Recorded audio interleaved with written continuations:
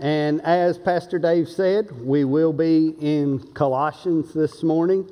And out of reverence for the Word of God, if you would please stand. And we're going to be in chapter 4 of Colossians, starting in verse 2. And we're going to go through verse 4. The Word of God says, "Continue steadfastly in prayer, being watchful in it with thanksgiving. At the same time, pray also for us, that God may open to us a door for the word to declare the mystery of Christ, on account of which I am in prison, that I may make it clear which is how I ought to speak." You may be seated. Let me pray for us.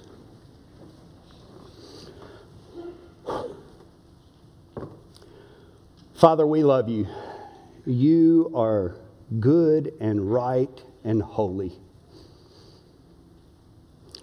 And Lord, it is pointless for us to be here without you. And so we pray that you would fill this place, that you would open our hearts and our minds to receive your word.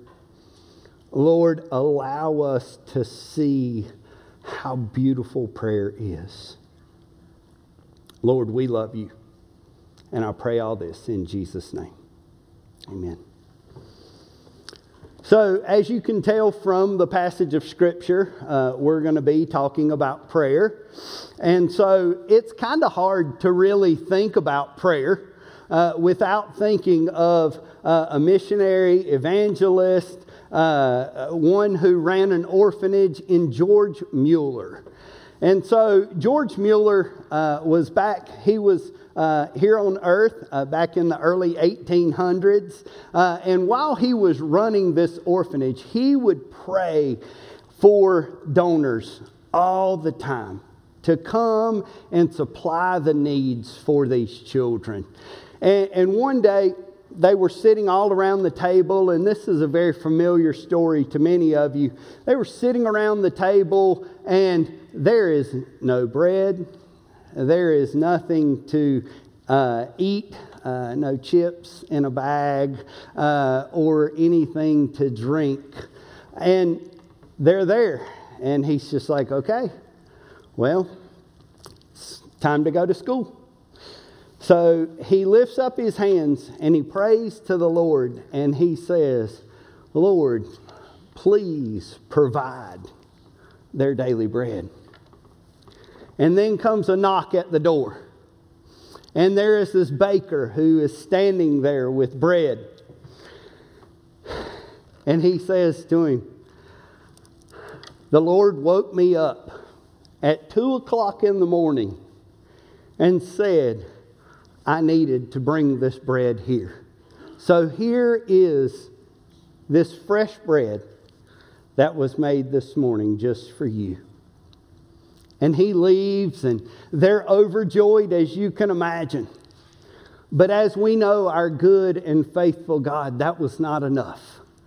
And so he had a milkman to break down in the middle of the street. And he grabs the milk off of his cart and he runs up to the door and he says, "Hey, could you guys possibly use this?" He said, "Sure we could." And so as we see through prayer, the Lord providing this, but I want us to see that he doesn't only do this back when Jesus was walking here on this earth, or back just during Old Testament times, or just in the 18th century, but he does it now. I know there are many of you who have felt the Lord press upon your hearts to go and provide meals for our ladies who were staying in the cab on Monday and Wednesday night. I know many of you have supplied that, and I know many of you have prayed for that. Well, there was one evening where we were over in the cab, and Jen was sending volunteers down to the kitchen to go make sandwiches for the ladies, and there's peanut butter and there's jelly,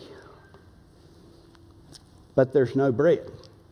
And a good PB&J, I mean, like, that's top notch. I know we always give credit to the peanut butter and the jelly, but you got to have the bread to smack it together, right? And so Jen's just like, okay, all right, go back down to the kitchen. We can't have the peanut butter and jelly out here and, no bread. It's kind of hard. I guess you could dab it. Jack, you might do it like that with a spoon. But then, the moment she sends them back, guess what? A knock at the door. And it is a man with a trash can bag size full of bread. And so as we think about this beautiful, intimate opportunity that we have in prayer, what's the common denominator? It is prayer and God Almighty. So we think about this word prayer. Well, what is it? In very basic terms, it is a relationship and communication with God. But how do we get this relationship and communication with God? It's through what our Savior, Jesus Christ, has done. It is because this holy God who wants to communicate with His people left heaven to come and live a perfect and sinless life, to die on the cross, to be buried, and to be resurrected from the grave. This is what gives us access. And He sends forth His Spirit so that we can have communication from here on earth to heaven above. What a beautiful gift. And so as we think about this relationship that we have here, if you do not have a personal relationship with Jesus Christ, I implore you on behalf of Christ, be reconciled to God. You are broken, you are fallen, and you need a Savior.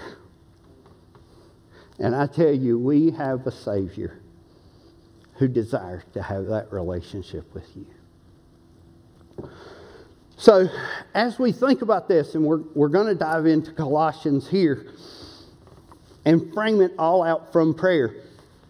So, in the book of Colossians, you have Paul who is writing this letter, and he's in prison at the end of Acts in Rome. Okay, so Acts 27 and 28, that's where he is chronologically with this letter coming out. Okay, and he has his friend, while he's there, Epaphras, who comes and tells of what is happening in Colossia. Okay, and this is in response to that. We don't know how intimate of a relationship Paul specifically had with them, but when he was in Ephesus, Epaphras came up and heard the gospel and went back to Colossia and shared the gospel there. And this is where it sprang up from, the spreading of the gospel. And so as we dive in, and we're here in chapter 4, verse 2 through 4, let me read the passage for us again. Continue steadfastly in prayer, being watchful in it with thanksgiving. At the same time, pray also for us, that God may open to us a door for the word to declare the mystery of Christ, on account of which I am in prison, that I may make it clear which is how I ought to speak. And so as we dive in, I was reading this book. It's called it's The Habits of Grace by David Mathis. And it had a great quote in there in chapter 7, and it said, "Our asking and pleading and requesting originates not from our emptiness, but His fullness. Prayer does not begin with our need, but with His bounty." And think about that, guys. If we're thinking of a holy God, and I'm only interacting with Him out of my need. Think of it, what Daniel said this morning about how small he is, how little of power that he has. Think of my capacity even to know what I need. And I am coming from that framework instead of the vast majesty of our Lord and Savior Jesus Christ, who has no beginning, who has no end, who is not trapped in time and space. Goodness, I want to come out of His bounty instead of my own capacity. Because I need that Savior. Because it's not me saying the right words and specifically articulating exactly what I need. Because is there anybody else in this room who sometimes really has no clue what they need? Right? I say a lot, Lord, help me. Right? Because I don't know what in the world I specifically need. Does my anger need to calm down? Do I need to be more patient? No, Lord, help me. Lord, I need You. It's not Him needing me to come to Him.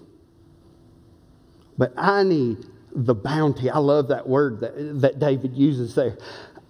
That bounty of who He is. His fullness. So as we dive in here, let's break down this verse 2.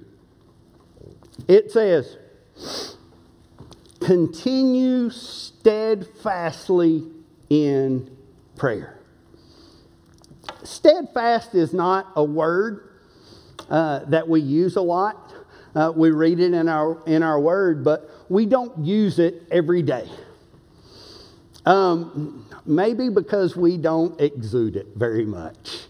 But steadfastness is a combination between perseverance. So when you think of perseverance, you think kind of in the immediacy, right? Like there is a situation that has arisen and we're going to persevere through it, right? And when that situation has alleviated, right, there's no more perseverance, correct? Because it's past, it's in the rearview mirror. But steadfastness is a combination of perseverance, the immediate, what we see right in front of us, and endurance.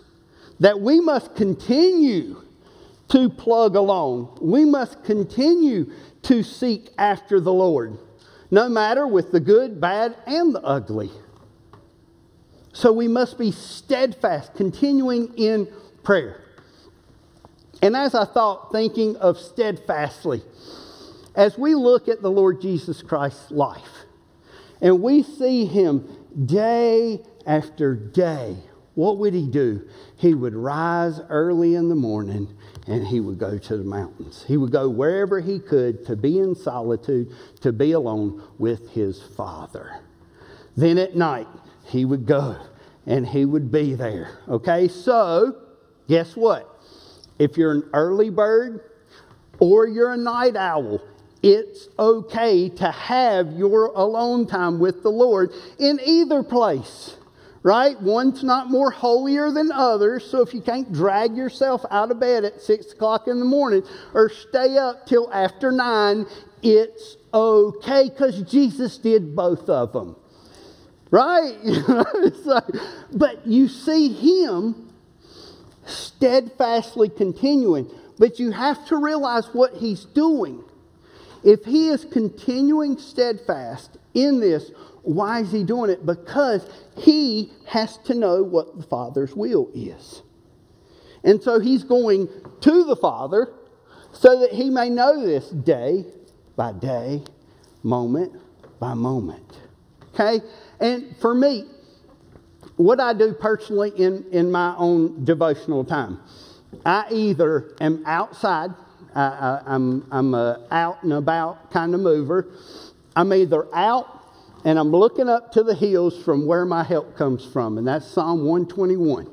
And so I am going there because what I am trapped in here, I need to be steadfast in him, not my own situation. So I have to go somewhere to get outside of myself. And so I have to do that, but steadfastly to do that, day after day after day. Okay? And then the other is if I'm in my office or in my bedroom and it's my devotional time, I go down on my hands and my knees. And I'm down praying to the Father in submission, knowing that he is king. I don't deserve to even stand before you, but diligently, steadfastly communicating with God the Father in that, where nobody sees it. It's in secret. Addie has lived at my house for the past 4 months. Does that mean I have not prayed? No, but that means she has not seen me do that. That is between me and God. That is for nobody else's attention whatsoever.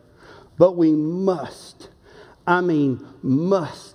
continue steadfastly in that. Then next it goes in and it says, being watchful in it. Being watchful in it. Guys, as we're thinking about Jesus and he would go, right? We think of the Garden of Gethsemane and where he took some of the disciples with him. They were praying. He was like, watch and pray, watch and pray, watch and pray, right? Other translations would use the word being alert. I love that. Being alert and paying attention, right? Being watchful in it. So we're being alert as to what we are saying to the God of creation. And so as we kept falling asleep in the Garden of Gethsemane, right? And Jesus had to keep coming down, okay? Some of the practical ways that the Lord has helped me to be alert, to continue to do that, is even in my individual prayer, I pray out loud so that I don't get distracted in my mind. Has anybody ever been just laying there in your bed and 1 minute you're praying and the next minute you're thinking about what you got to do the next morning? Right? Happens all the time. Well, me standing outside, looking to the heavens, being intentional, this is what I am doing at this moment. Humbling myself, being on my hands and knees. This is what I am doing at this moment. Speaking out loud. It allows me, in my fallenness, in my lack of watchfulness, to stay alert. Because how many of you have been in the middle of a conversation, and I'm not saying have felt like falling asleep, but have actually fallen asleep in the middle of a conversation? It's hard to fall asleep when you're talking, right? Or to drift off, right? But it keeps you precise. Other ways to be able to do this is journaling. Journaling your prayers, to where you're using more of your senses to keep alert. Because we are supposed to be, yes, steadfast in it, but we've got to be watchful. We have to be watchful. And so as I'm writing in this prayer journal, I have to be watchful. What am I truly coming to the Father for? What am I truly here at His feet for?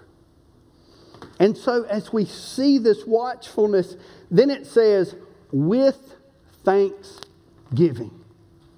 With thanksgiving. And so I'm being steadfast. I'm being watchful in it. How can I be thankful? A great way is as if you do write your prayers down, going back and reviewing. Going back and seeing what the Lord had done. What He had answered. And not just said yes to, guys. Right? Praising God for those. No, Grant, please don't go that direction.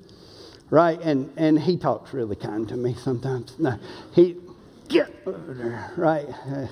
But you've got to be thankful. I do this at night with the kids. Right? When I'm praying for them before they go to bed at night, I recap. Even if it's the smallest simple thing. And I'll bring up Evan's last night. Evan cleaned out her hamster cage yesterday. Right? And I thank the Lord for how kind she was to this little animal. Simple, but I'm remembering, I'm helping her to reflect and to realize, hey, God has done many a things throughout the day. And how many times do we get to the end of our day and we're just like, oh, goodness, could this day have actually gotten any worse? I've received this bad news. I couldn't do this. Wow. This is overwhelming. We need to be thankful. We need to review those days and to go back and to see His faithfulness. And as we're doing that, we go into the next verse and it says, at the same time, pray also for us. And so as we're doing this, we're being steadfast, we're being watchful with thanksgiving. We are doing this for others. And for me personally, for others and myself, I love to pray God's Word. And so as we think about what we are praying for others, okay? One of mine that I'll send that probably many of you have received before is that may grace and peace be multiplied to you in the knowledge of God and of Jesus our Lord. Because like I said, in my need, if we're just coming out of what I see and how I'm processing this situation for understanding what is going on in your life, I can't grasp it. But may grace and peace be multiplied to you in the knowledge of God and of Jesus our Lord. Because I know us being bought with a price by Jesus Christ, He has extended grace and mercy. He has extended grace and peace. But man, how often do we need it multiplied to us, guys? And it is only God who is going to multiply these things. So as we're thinking of praying for others, think about that. When we don't quite have the words, we don't exactly know the situation. But could anybody in here use a little bit more grace and peace? And think about that. God's not even saying something like add. He's not saying something like subtract. But He is saying to multiply. to multiply it. And I know that just made all my math teachers in here just smile like, yeah, look at him, right? But to multiply, how quickly that continues to build up. Because we need that grace and peace multiplied to us. But what specifically is Paul asking for here? Yes, is he going to need grace and peace to do whatever is going on? But he specifically allows us to know what he needs from us.